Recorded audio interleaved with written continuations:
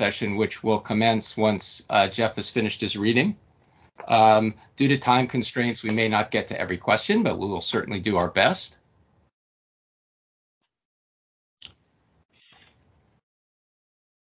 Now, tonight, as I mentioned, Jacob and I are thrilled to have New York Times bestselling author Jeff VanderMeer as our guest. Jeff's latest novel is the critically acclaimed eco-thriller Hummingbird Salamander. His novel Annihilation won the Shirley Jackson Award and the Nebula Award, in addition to being made into a movie from Paramount Pictures. AMC has optioned his novel Born for development as a TV series, and a British filmmaker recently made short films out of 3 stories from his collection Secret Lives. Nonfiction by VanderMeer has appeared in the Los Angeles Times, the New York Times, and the Atlantic Online, among others. VanderMeer has been published since he was a teenager, and his books have been translated into 37 languages. He has spoken at the Guggenheim, the Library of Congress, MIT, and the Yale Writers Conference, to name just a few. And now added to that illustrious list is this new online MFA word-for-word event. VanderMeer lives in Tallahassee, Florida, with his wife, Anne, an award-winning editor. Rewilding efforts in his yard have been featured in international media, including a forthcoming German documentary, and can be seen on Twitter if you follow his Twitter account. Currently, VanderMeer is working on more novels and an illustrated book on rewilding. Jeff, welcome, and thank you so much for reading for us tonight. Oh, sure, absolutely. Thanks for having me, Paul, and it's a pleasure to see you again. My latest novel, which I am not going to read from, is indeed Hummingbird Salamander. I assume I'm on the main screen now, and you know, it does employ a narrative hook that seems like there's nothing really behind it. Assume I'm dead by the time you read this. In theory, there's nothing else to say, but the novel goes on for another 90,000 words that are mayhem. So please do check it out if you haven't. But I'm going to do something a little startling and read from something in progress. I'm still kind of seeing other people on the large screen right now, just so you know. That's just a tad distracting. Okay. The Stone Shed is the first in the, yeah.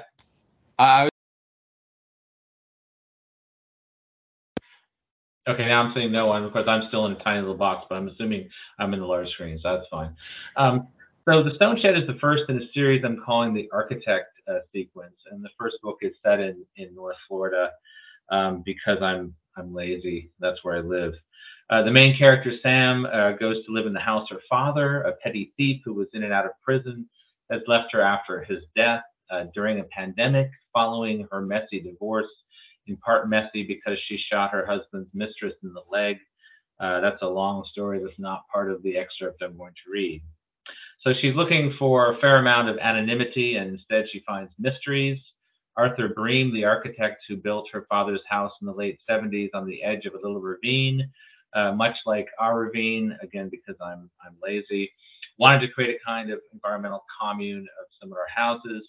But following a disastrous fire and traumatizing event down in the ravine during which his daughter disappeared, Bream became unhinged and convinced his daughter still lived on in the ravine as a ghost. Then eventually Bream himself disappeared. So Sam doesn't know a lot of this when she moves into this house in a place a lot like Tallahassee. But some of the people involved in trying to build the commune still live in houses along the lip of the ravine. One is Xanth Peters, a real jerk who has a giant pine tree cut down onto her property. And right before the events of the scene I'll read, Sam is found down in the ravine, locked in some kind of sleepwalking paralysis, his features fixed in a soundless scream. There's also the revelation that her next-door neighbor and new gardening buddy, Geraldine, has a secret twin. Geraldine and her twin are trying to pretend for some reason they're only one person. And this is not to mention the strange customs of the neighborhood, which includes Halloween celebrations in the summer, or the burbling, baby-like cries of some animal down in the ravine that Sam cannot identify. Sam and her friends jokingly refer to this animal as, or their search for it as, the search for the thing what sound like a baby but ain't no baby, or TWSLABBAND, or taking off the TWB slabbin, as in the slapping. So when you hear the words the slapping, now you know in this scene what that means. So I know, where's the imagination?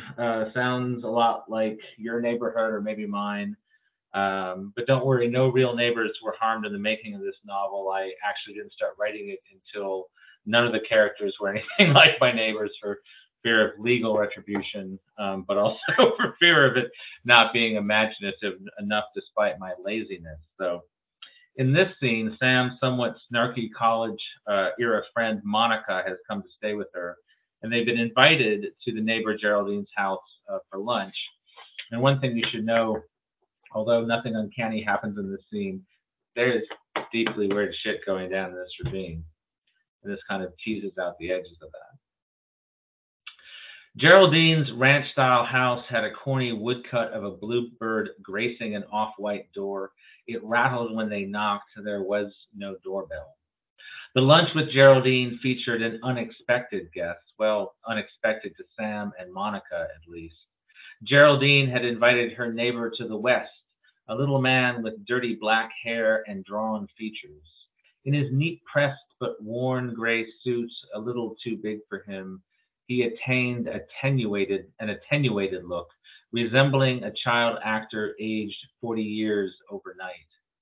He reeked of a cologne too aggressive for his clothes, and Geraldine volunteered that his name was Edgar, an apologetic edge to her voice, as if she now regretted the impulse that had introduced him to their conversation.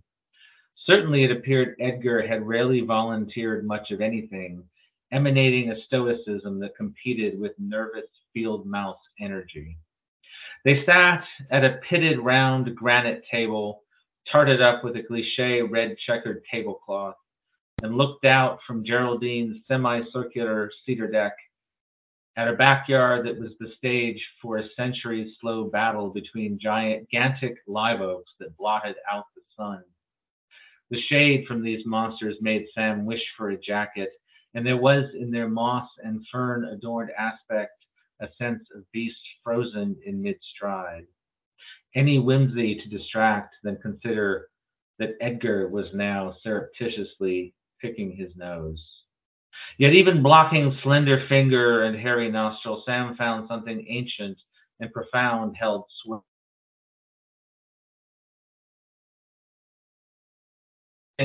Larger and more awe-inspiring than Zant's commune zeal, or an architect obsessed with ghosts, or especially territorial disputes and weird processions.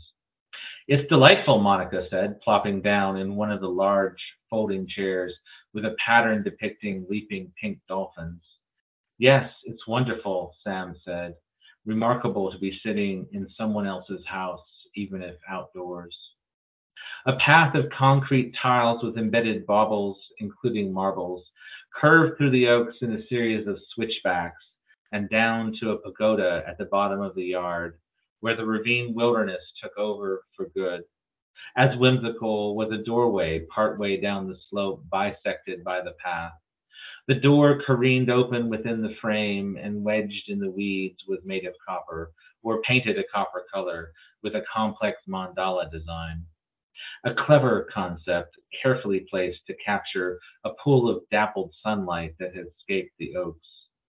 Also in front of them, blocking part of the view, Geraldine and Edgar, whose last name would never be given, although Sam, for some reason, thought it should be Pangborn. He had no internet footprint, she would find later, searching on his address. Sam always felt reticence around a stranger, especially a nose picker, but Monica did not. Is it true you used to be with Zant? She asked Geraldine, once Edgar was socially acceptable again. They were sipping iced teas and waiting for what Geraldine described as the main course.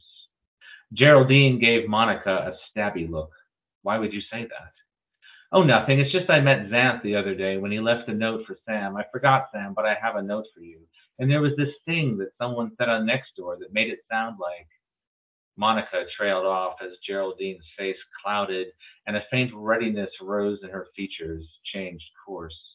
So you were. What was that like? He seems, well, unique, authentic. Sam sat back, double stunned. Of course it wouldn't show up if they'd never married, had no joint legal documents. But which Geraldine had Xanth dated, and did he know about the other one? He must not, Ward in Sam's thoughts. It was gloriously messy, that hushed few seconds before Geraldine's reply, with even Edgar on the edge of his seat, even if just to sip his tea through a straw. I'll bring out lunch now, I think, Geraldine said, rising. Edgar can entertain you while I wait. Her departure had a deliberate quality that felt thought out, as if a quick retreat would be a tell. Wait, there's a note from Xanth? This detail had almost escaped Sam, but not quite. Tell you later, Monica said, turning to Edgar. So are you next door? You look like you might be.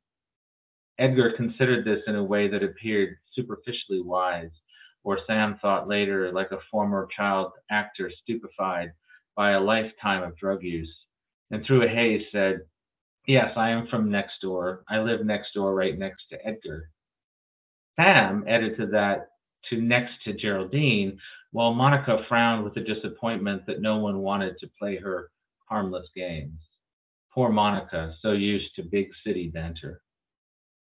What line of work are you in, Edgar? Sam hated the question herself, never knew whether to say, What do you do? Or what's your career? Or do you just stay home and bury gold in your backyard?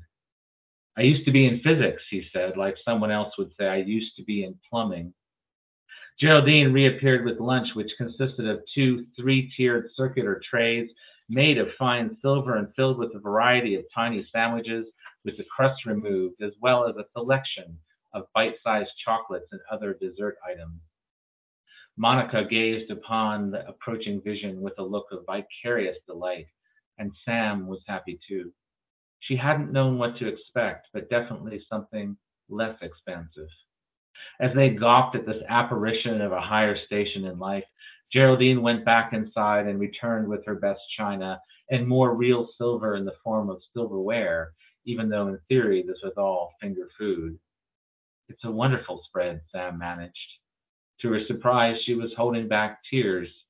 She had been to so few gatherings the past few years that the signs and signifiers of high culture, of refinement, of the intimation of dressing up in fancy clothes and being part of polite society almost did her in, even though that had never been her scene. Amazing, Monica managed, suppressing a giggle, which irritated Sam, even though she knew on Monica's terms that was the same as Sam trying not to weep. Edgar held down the stoic fort unmoved, which was really the funniest thing, the possibility that the entire pandemic, terse Edgar, had been popping over to Geraldine's for five-star lunches. When Geraldine finally sat, she said, It's from Canada, feeling a need to explain the overkill, perhaps. High tea. It seemed a festive idea. I liked it when I was out there on vacation. Like Halloween in July, Edgar offered with a thin smile so unexpected that Sam started. It's more than we deserve, Sam said, recovering. I'm afraid if you come over to my house, it's likely just subs from the grocery store. Well, dig in, Geraldine said, as if she'd set a communal food trough in front of them, and they spent what Sam could only describe as a blissful half hour, stuffing their faces silly, with hardly a comment, which suited Edgar just fine, but Monica less so. Xanth and I don't speak, Geraldine said, as, sated, they began to sit back in their chairs. It was a mistake. Or maybe Xanth had found out about the secretive twin. Was the Geraldine who had come out of the kitchen with the food the same one who had gone in? I didn't mean to pry, Monica said, lying. Melody had just told me a little about her problems with Xanth. Sam squirmed, holding onto her chair with both hands. She'd forgotten her real name might make an appearance during Monica's visit. Well, Melody's problems are nothing compared to what mine were, Geraldine replied, staring at Sam in a knowing way. Sam wilted a bit. Geraldine already knew about the shooting incident. Well, maybe that was actually a relief. Pass the sandwich one, Edgar said, grabbing at what lay just beyond his reach. Pass sounded like past, and sandwich sounded sharp like sandwich, which suggested an accent, although she couldn't place it. Monica pushed the sandwich corsar toward him, bunching up the checkered tablecloth. Here you go, Edgar. You look famished. even though for a little man, Edgar had been packing away the sandwiches already. And what is it you do again? Great thing about Monica is when she was around, Sam never had to worry about carrying a conversation. There was the constant threat of follow up. What do I do? Edgar echoed, as if he hadn't just encountered the question and said physics 30 minutes ago. Closer scrutiny revealed a homemade aspect to his suit, coupled with further old fashioned virtues, like the vest over the blue button down shirt and the dress shoes with the peculiar patterning. She wondered if maybe the too large suit, coupled with his enormous eyes, too big for his face, made him look smaller than he actually was. Profession, living, Sam said, butting in, because Monica could be cruel too in how she lingered, and there was that glint in her eye. I fixed things. I used to, as a physicist, back where I was. A quiver to the lips and a watery eye suggested the memory of loss.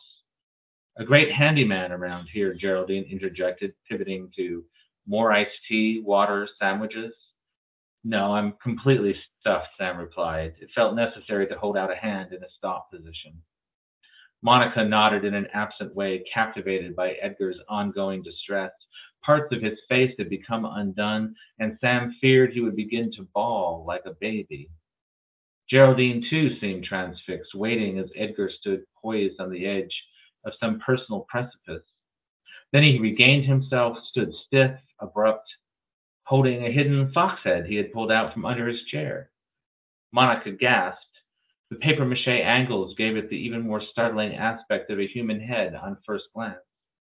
Late for Halloween, Edgar explained, next phase, and to everyone's surprise, exited stage right toward his own backyard, sprinting through the live oaks and then charging through the underbrush, setting off some of Geraldine's wind chimes.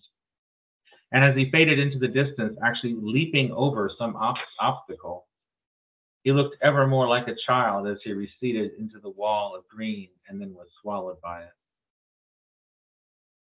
Was it a comfortable or uncomfortable silence after Edgar had left? Geraldine clearly decided uncomfortable and busied herself with clearing the table and washing up in the kitchen, while Sam, feeling bloated, wished she had a belt she could loosen or something, and stared up at the oaks in a lunch-related trance. Monica burped, a loud and feisty sound. Monica! Avant, Sam Melody, avant! Sam laughed. Avant was their word from college, mocking in a fond way an English lit teacher's topic transitions. By now in the Sam Monica lexicon, it held multiple meanings. It is beautiful here, don't you like it? Well, you don't have a creepy open door in your backyard, for one thing. Or live oaks. Likely the vertical build of her house meant live oaks had been cut down to lay the foundations. Some would call it whimsical, that door, but not me, Monica said. And did you see how much trouble Edgar had getting through Geraldine's artisanal crafted security system? Whimsical too, Sam said, but frowned. Why hadn't that occurred to her? The wind chimes and other objects to art could be considered a rudimentary, early warning perimeter, like tin cans strung around trees near a campsite. And why invite Edgar, not exactly a stunning conversationalist? Habits? Honey, I'm not sure there are any in this neighborhood. Just a humble ex-physicist with a whole head fox mask under his chair. Incorrigible. Another thing that Monica had been called in college. The sweet tea was too sweet, but Sam took another step to cover a sudden cloud descending on her thoughts. Strange little man, jury-rigged security. She suppressed the urge to blurt out that there were two Geraldines and a whole circus of neighbors who had violated her privacy with their procession the other day. But if Monica knew, then the whole dying fall of after lunch would become non-subtle double entendres about doppelgangers, and Geraldine was too smart not to catch on. But as Geraldine returned to her seat, Monica had moved to more next-door ammo. They say there was a quote-unquote stranger down in the ravine a couple years ago. Geraldine winced. You've got a lot of time on your hands. Really? A stranger? Should I be worried? Just a rumor, Geraldine replied. I'm surprised more people don't explore the ravine using the easement, Sam said. Most of us did that long ago, or even last week, alluding to the procession. Geraldine ignored her. Sometimes new people move in like the family caddy corner from us, but they put in a fence with no gate, so I don't believe they even know what's down here. By us, did she mean her and her secret twin? Do you know, Monica asked teasingly, what's down there, I mean? Trees, lots of trees. That irritated Sam.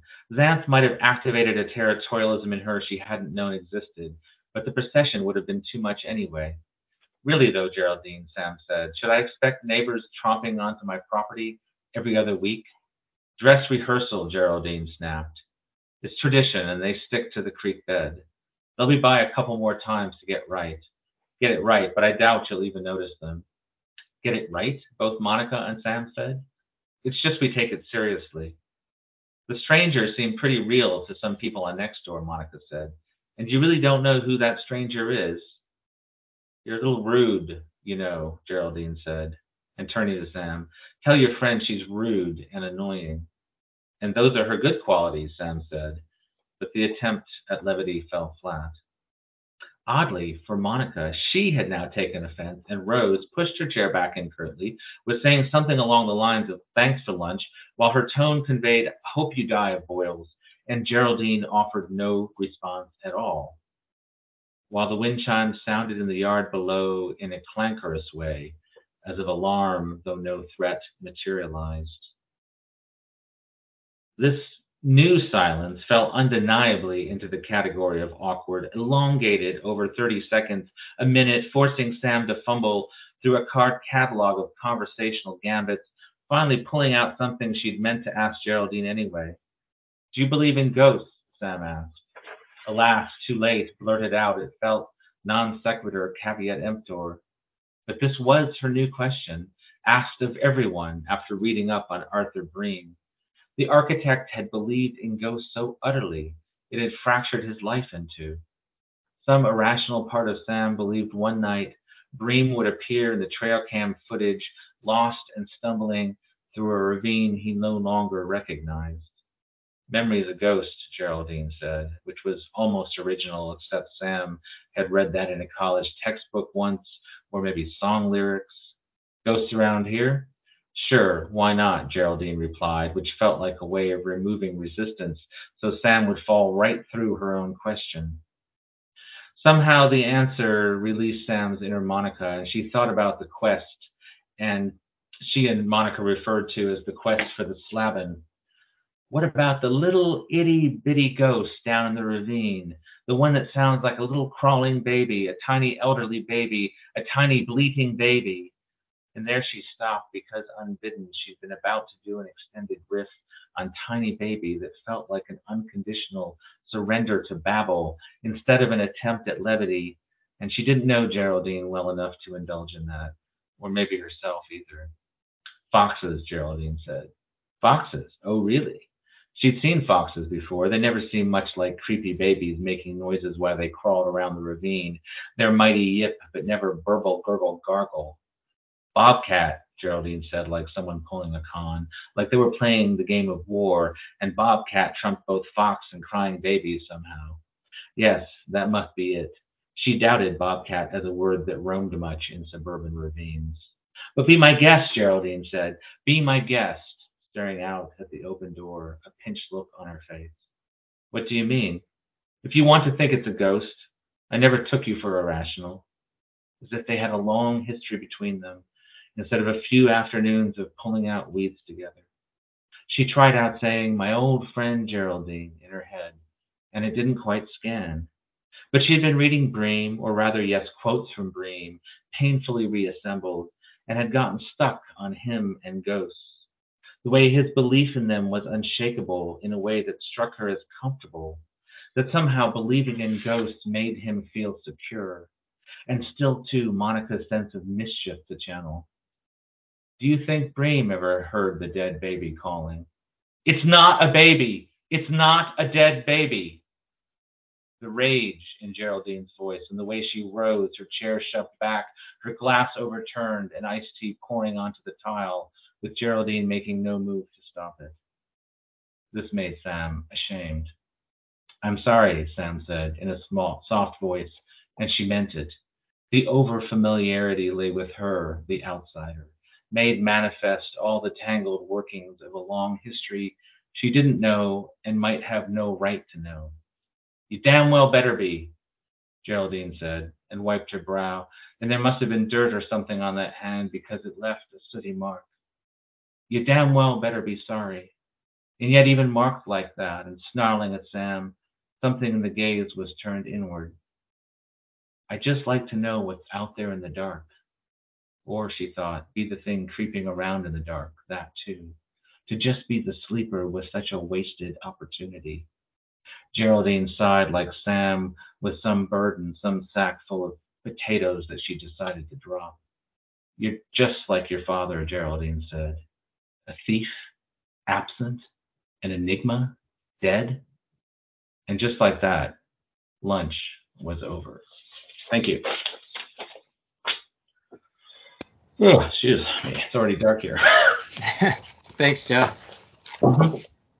I went a little long. I apologize for that. No, that's fine. That's fine. I was enraptured by it. There was a kind of wonderful air of genteel and whimsical malice and menace to that little garden party. It kind of reminded me a little bit of like Little Big, and I thought to myself, as I was listening to it, I thought, wait, is Jeff writing a fairy tale now? Is that what's next for you? So what is this new direction, or is it a new direction in your writing? I don't think it's it's funny. It's just maybe a difference in proportion. And I think Hummingbird Salamander was in a way a step in that direction. Even the Southern Reach, which is seen as very uncanny and strange, 90% of it is very, reality-based scenes of people in like the secret Southern Reach trying to deal with bureaucracy or out on expeditions dealing with wildlife. So I'm used to writing scenes that are very realistic, but this is giving me an opportunity to do scenes I haven't necessarily done before, like a lunch scene that's actually kind of full of menace and that's disguising a lot of things. And what I love about this novel is that this guy Bream kind of is the catalyst and the backdrop, even dead, for everything that begins to happen. And what happened down in the ravine in the 1970s, where he lost his daughter, and where one of his two houses that he built burns down, kind of the entire series of novels kind of telescopes out from that. So Sam has probably the least information going into the situation where she doesn't even really know what her father's role was, because her father always kept her at arm's length. And she thought it was just basically because he was a thief and a drug addict, but there's other reasons. In fact, there's a good reason why he was a drug addict, and it has something to do with the house. So there's this aspect that I was really excited about of kind of foregrounding a place I'm really familiar with, like I did with Annihilation, but in a totally different kind of social cultural construct of this environmental commune that failed, and the ripples out from that, and why it failed, and what's actually going down in the ravine. And like I said, this will actually kind of telescope out over somewhere between 3 to 7 novels, which I'm really excited about. Wow. Do you feel like, because another question I often have as I become as you put out another novel and I read it, and I kind of try to fit them together, even if they're not explicitly part of the same series. And so this is giving me or making me wonder, do you see it all as part of a single interconnected world that you're creating? Everything from Ambergris, those early novels, to wherever this new series is going. I don't really see it that way, but I would say the fact that like the Bourne series more or less deals with kind of like alternate realities or a multiverse, kind of sets you up for thinking everything can fit in a corner of it. But no, I think that this is a very different situation, and even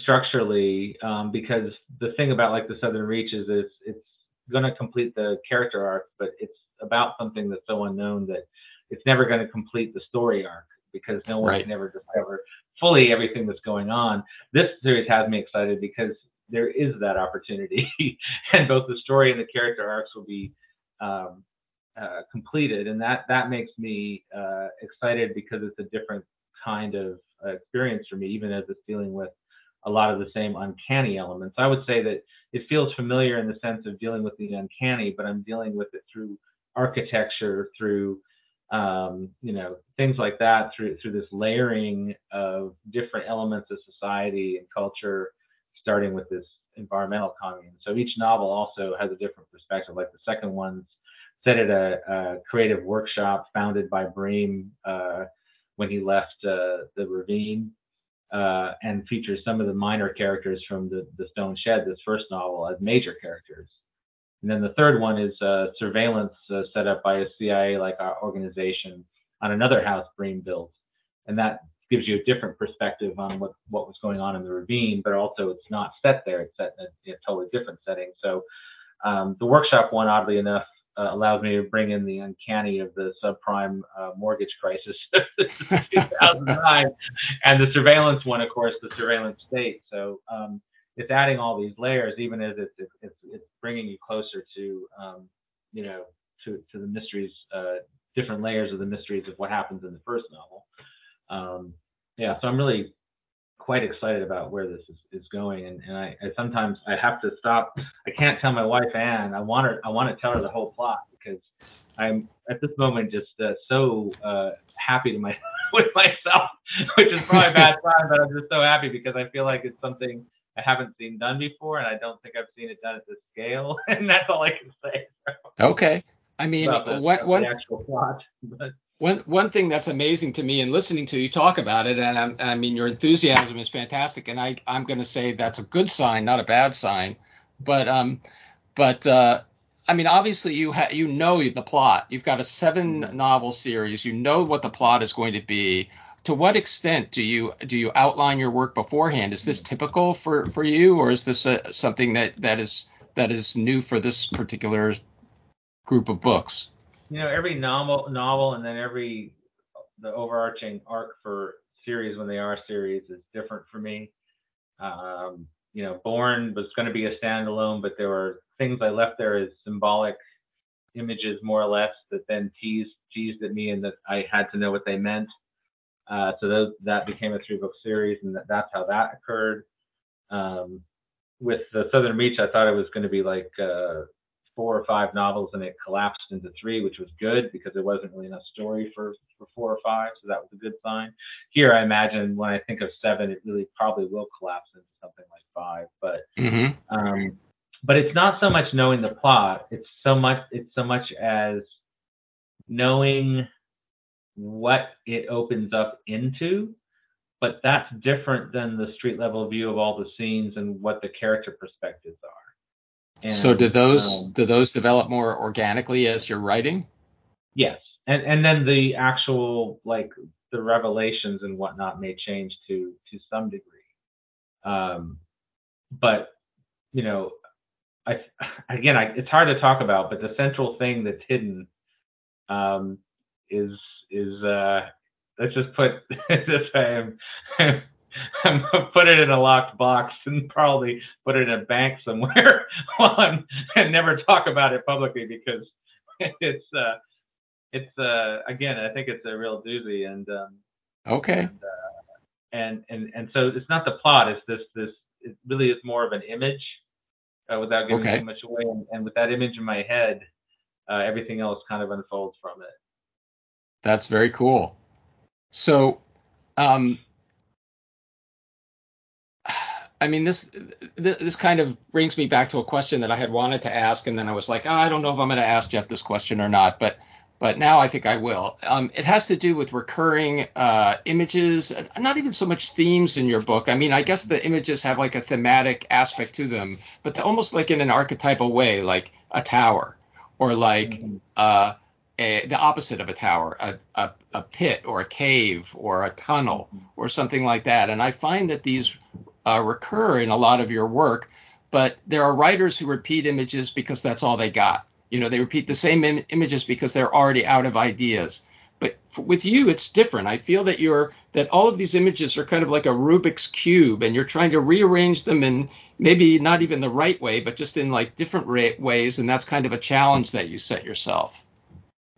Well, I think the images are just simply one aspect of each novel, and each novel is very different structurally and is very different because I really truly believe in following the viewpoint character. So you're not going to, in theory, see anything that the viewpoint character wouldn't notice. For example, whether it's third person or first person. What I will say is that I am definitely drawn to what you might call subterranean settings, and there are Mm-hmm. often subterranean settings in my work. But it's very different thing than, and I don't actually think when someone does repeat themselves that it's necessarily a bad thing. Like I think Jonathan Carroll, at least for a while, got into this habit of unreliable narrators and a twist at the end, and I really didn't mind that. I just thought that was the thing he did. Whereas I feel like it's more just that there are some resonant images or symbols that may appear in my work, but that doesn't actually define the structure of the work or the characters. Let me switch gears a little bit and to our audience.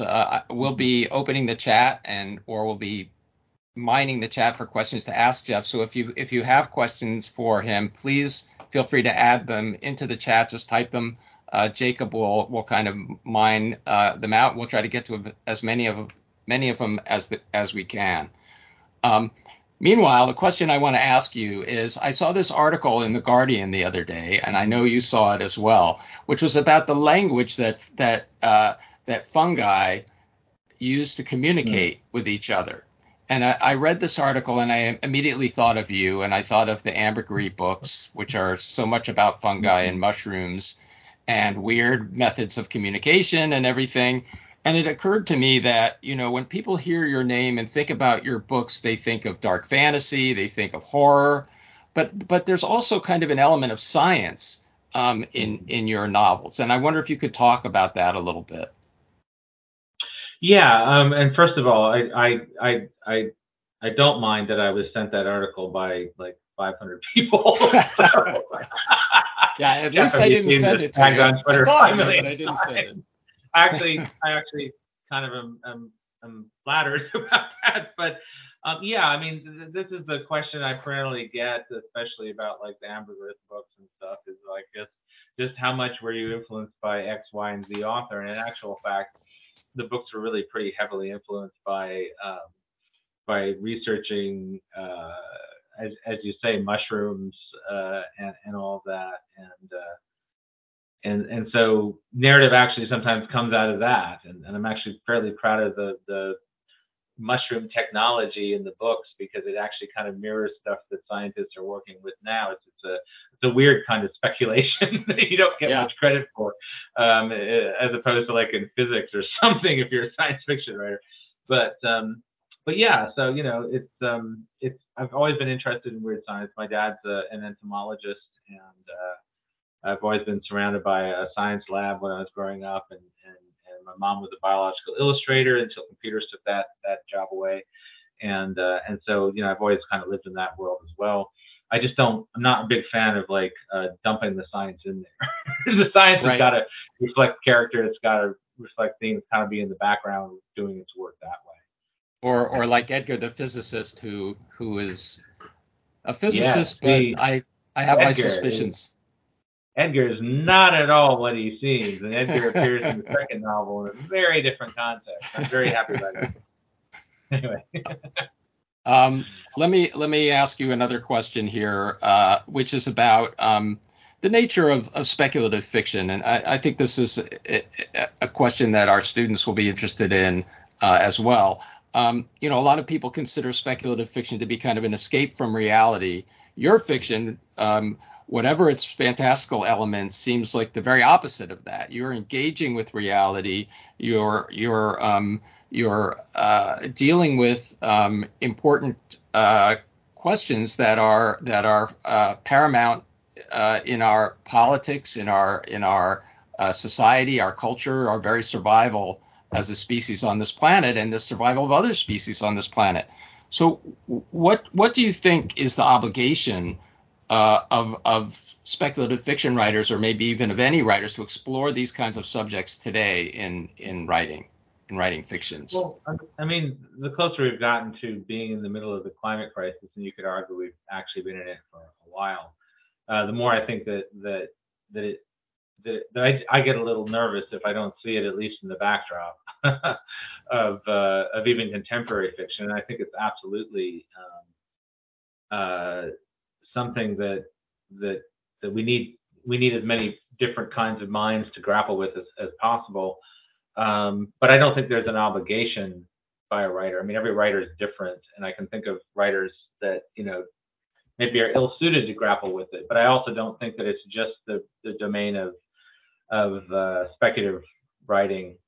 Even Hummingbird Salamander is arguably set in our present, maybe slightly 10 seconds into the future, but doesn't really require on the speculative element to comment on climate crisis. And so, yeah, it's an interesting question. I hate the idea of obligation, but I do, as a reader, get nervous if there's not at least something, at least in the backdrop, to acknowledge that this is beginning to affect everybody. Because that signals the writer is avoiding it or unaware of it. Yeah, I mean, it's pretty obvious to me sometimes when it's the character that is avoiding it or the character Right. that's oblivious to it, and I think that's also a legitimate thing. Yes. But I do think that there's been more novels than you might think in fiction grappling with it anyway in various ways. And I think that'll just kind of continue. And I think also you do see a lot of other media. There's art installations. There's all kinds of there's poetry. There's all kinds of creators and creations that have nothing to do with the novel that are also maybe better suited to make visible or make a point about certain parts of it. So that's the other thing I think about is what's useful for me to comment on with regard to climate crisis in my fiction, and maybe what's actually not useful for the medium. So. I'm going to ask Jacob to come on and filter through some of our student questions. Sure, yeah. So we have a couple of actually up front about character, and I think this kind of connects to, this longer project that you're working on and stuff. And I'll read both of them together. One of them is, how do you keep track of these characters over spans of multiple novels, or like in the Southern Reach trilogy? And the other one is, how much do you get to know your characters beforehand before writing them on the page, or does it kind of come naturally as you write them out? So the second part first, and then I might have to ask you to repeat the first part of that. I tend to, as I become more and more ancient, to become lazier and lazier in the sense that I think more and more about what I write before I write it. And I've found over time that I can never pick a story too late, but I can definitely write one too early. So as a result, I probably know the characters a lot better now than I did when I was first writing, because I've really thought them through a lot. I've probably method acted them in the real world, which is something I do a lot now.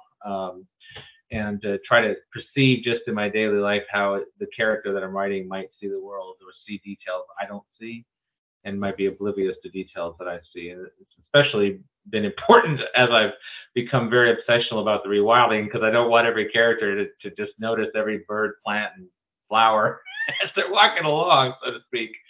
But I also do that with the minor characters. I'm not really satisfied now to start until I've actually, if there's scenes I know I'm going to write, and there's a character who's kind of just a foil to the main character, I ask myself, is there something else I should know about this person? And I try to inhabit their lives a little bit too before I actually write that scene.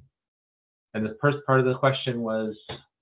I think you kind of address it. It was more about like tracking the complicated relationships between characters through multiple novels and stuff. That really depends on the rest of the structure. So, for example, for a novel like Shriek and Afterward, which is set across 60 years of a fictional fantasy city's history, I literally have to have the map of those historical events, and then kind of a map of where the characters' personal lives interact with those historical events to keep track of it.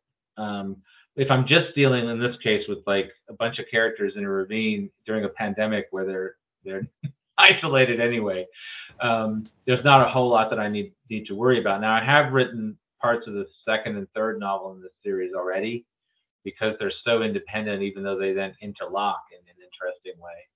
So I know that those pieces will probably change once I finish Stone Shed, and the characters will change. Monica was kind of a revelation in this novel, and I like the fact she appears in the second novel in a very different context. And what you don't get to see about a character like Monica in this one scene is that she's an amazingly competent professional in her very high-powered profession, in addition to just having this kind of snarky side. So that comes into play in the second novel. I know things like that may not be evident, in certain scenes will come to play in later on. So I like seeing different sides to a character, and that I have to keep track of. That I'm not reducing a character to just the one thing they are in the writer's mind.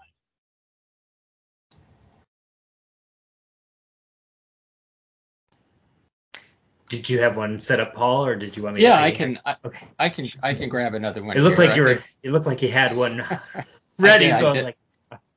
I did. Okay. What do you find it problematic for a writer to focus on delivering emotional and psychological themes to build their story out of, or do you see the best stories as evolving out of, or more naturally building from imagery and characters and setting? Not really sure I understand the question. I don't know the difference between writing a character, coming out of character, and psychology of a character necessarily. They're kind of all yeah. Yeah, I'm not quite sure of the difference between them. It seems to me that they all are interconnected. Maybe we can come back to that one if they want to rephrase it. Yeah. Because I may be thinking of a different term, different definition there. What about this is? Oh, I'm sorry. Go ahead, Jacob. Oh, no problem. There was one also about conflict, and like how there is a strong emphasis in writing. Twitter subject du jour last week, I think. But anyway, sorry. What was the question? Well, yeah, I mean, it's just so conflict. That's kind of what is driven in writers' workshops and stuff. In addition to, of course, the character going through that conflict and everything. But like, how important do you find the actual conflict of the novel itself? I mean, compared to everything surrounding it and stuff. Like, I mean, is the main conflict the driving force of the book, or are there other things that writers should keep in mind as they're writing, or should they always keep that conflict in the foreground of their mindset and stuff when they're writing these pieces? I think it really depends on the type of book. Like when I was writing Shriek, I had to keep in mind that the main character was basically trying to provide a revisionist history as a counterbalance to what she saw as kind of libel against herself. But then also to correct things she thought her brother, who was an historian in the city, had gotten wrong. So that's a very complicated and yet potentially not very conflict-driven novel in a way.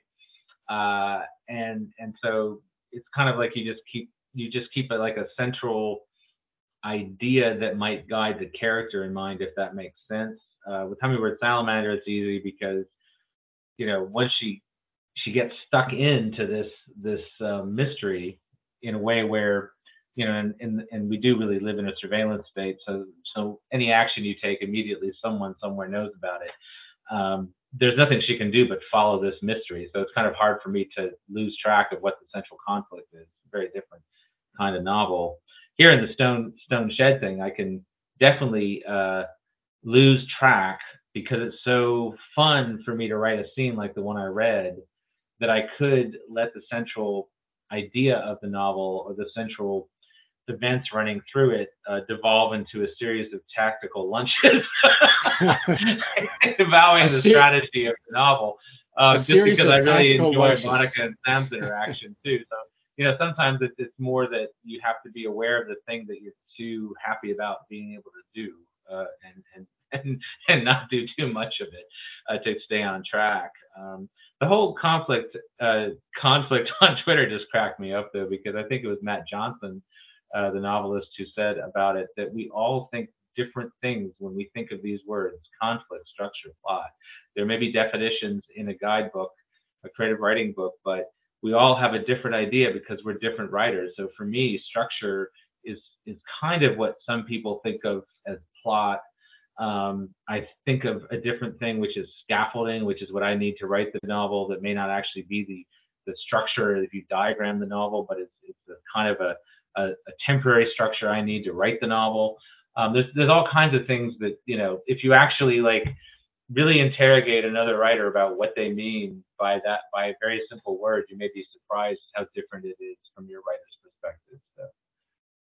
And conflict could be anything, it doesn't have to be. I've read many an action scene that was the most boring thing on the planet, as opposed to like simply like someone trying to pick up a small stone with the chopsticks or something, to start a thing. I mean, I don't know. It could be anything. Anything can have tension if you do it right. I think that's got to be incredibly comforting to many of our students who are in our MFA there are exercises that must be done, there are books that must be read, then they all talk about structure and plot and things like that, and to hear from you that all of these things are not like chiseled in stone, but rather kind of malleable concepts that every writer is going to shape for themselves. I think that's a very sort of liberating idea. Yeah, and the one thing I would do is I would say, and some of these are exercises actually in my Wonder book, is I do find it very useful with students to give them the plot of a story, maybe two different kinds of stories, one very conflict driven, maybe one less so, but it's still a very riveting story.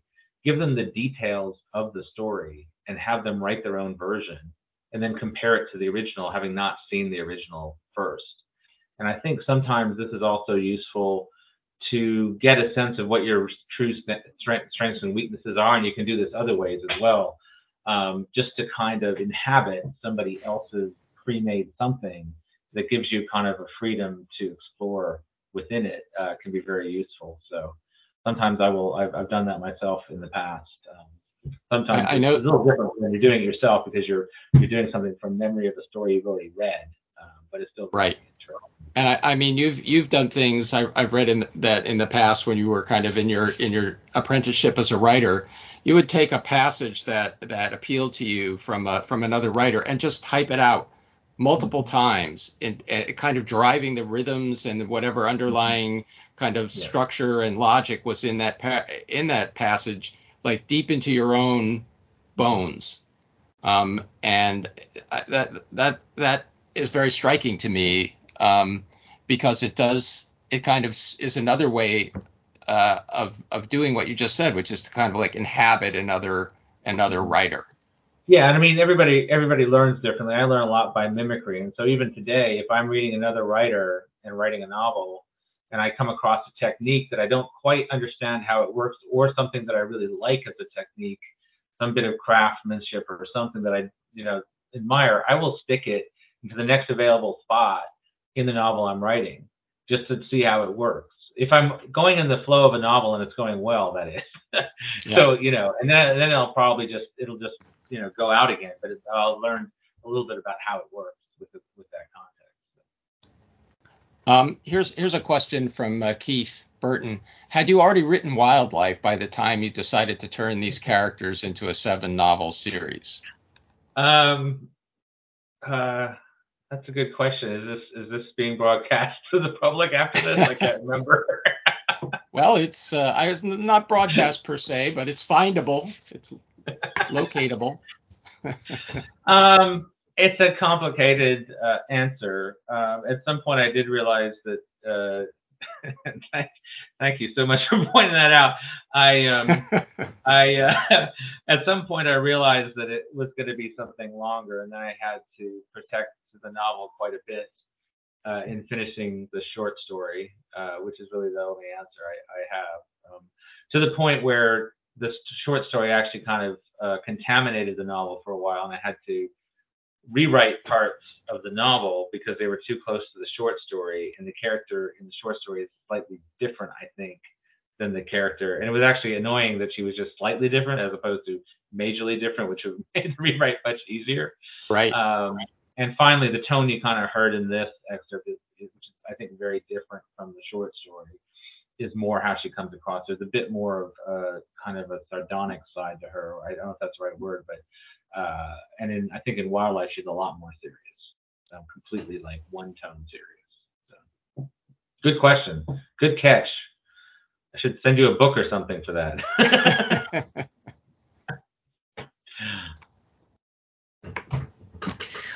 I think maybe a good question to close out the night is that Oh, okay. I mean, a lot of. I'm happy to answer a few more unless you're all I need to go. So.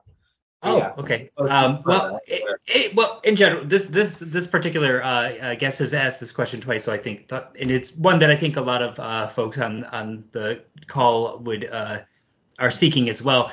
What is the most important piece of advice that you have for someone trying to write their first novel or their first book? I know that's a loaded question. It's big, but we. Well, I mean, need I your got to be guidance. honest.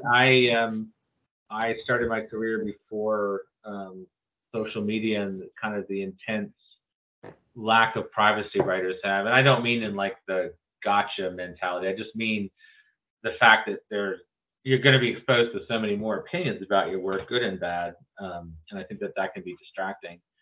I did, however, also come up through small press, so I had a lot of scar tissue from bizarre situations that maybe is a compensatory strength. But I would just say that guard your creativity to some degree. Understand that you have to have some kind of separation between your public life.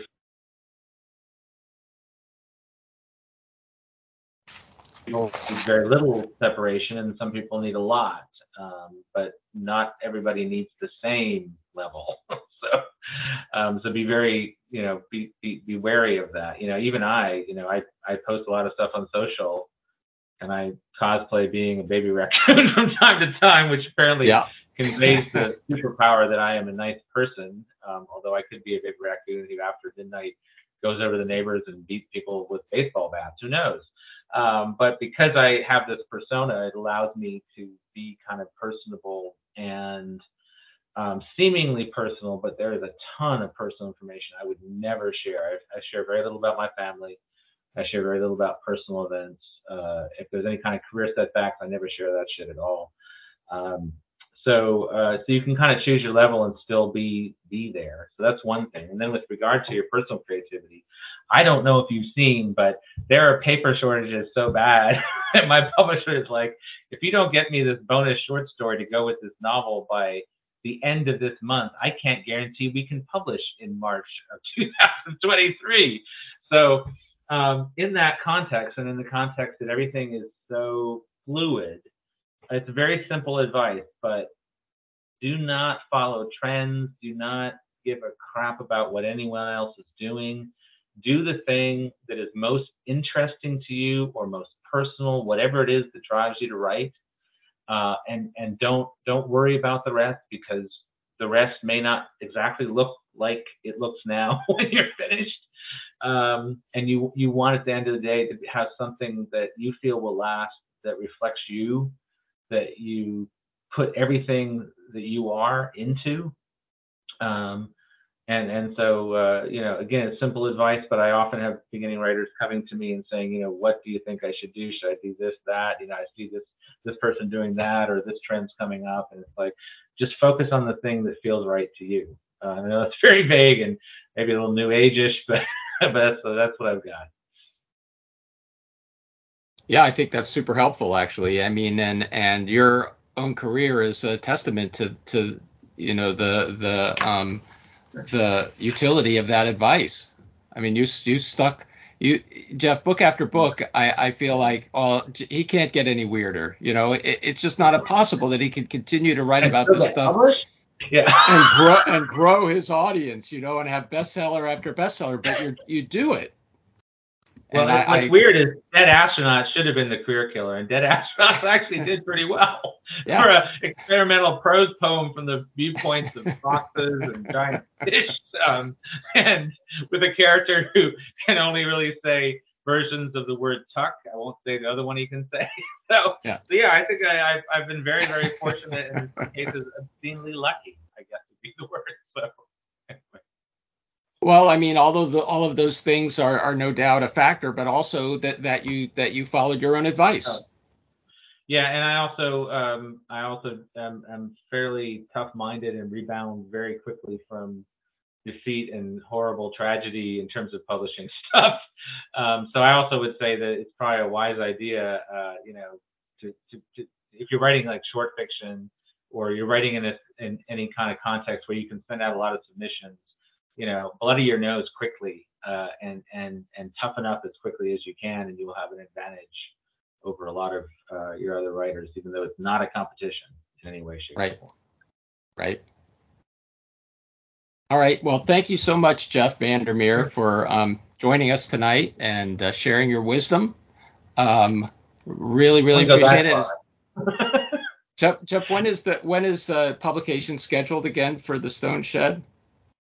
Well, my editor has to see it and like it first. I decided with this one not to be under contract. So interesting. My theory is that it would probably come out in 2024, which would make sense Okay. because that gives the time to write the second two at least. So. Well, everybody, Jacob just typed in the URL for Jeff's website, and I'm sure that there'll be any announcements forthcoming there, and you can read more about him and his works and awards. I recommend his work highly. Shriek and Afterward remains one of my favorite fantasies of the last 20 years. Oh, thanks. That's very kind. Yeah. So thanks again, everybody. I'm going to stop recording, and we'll see you next time.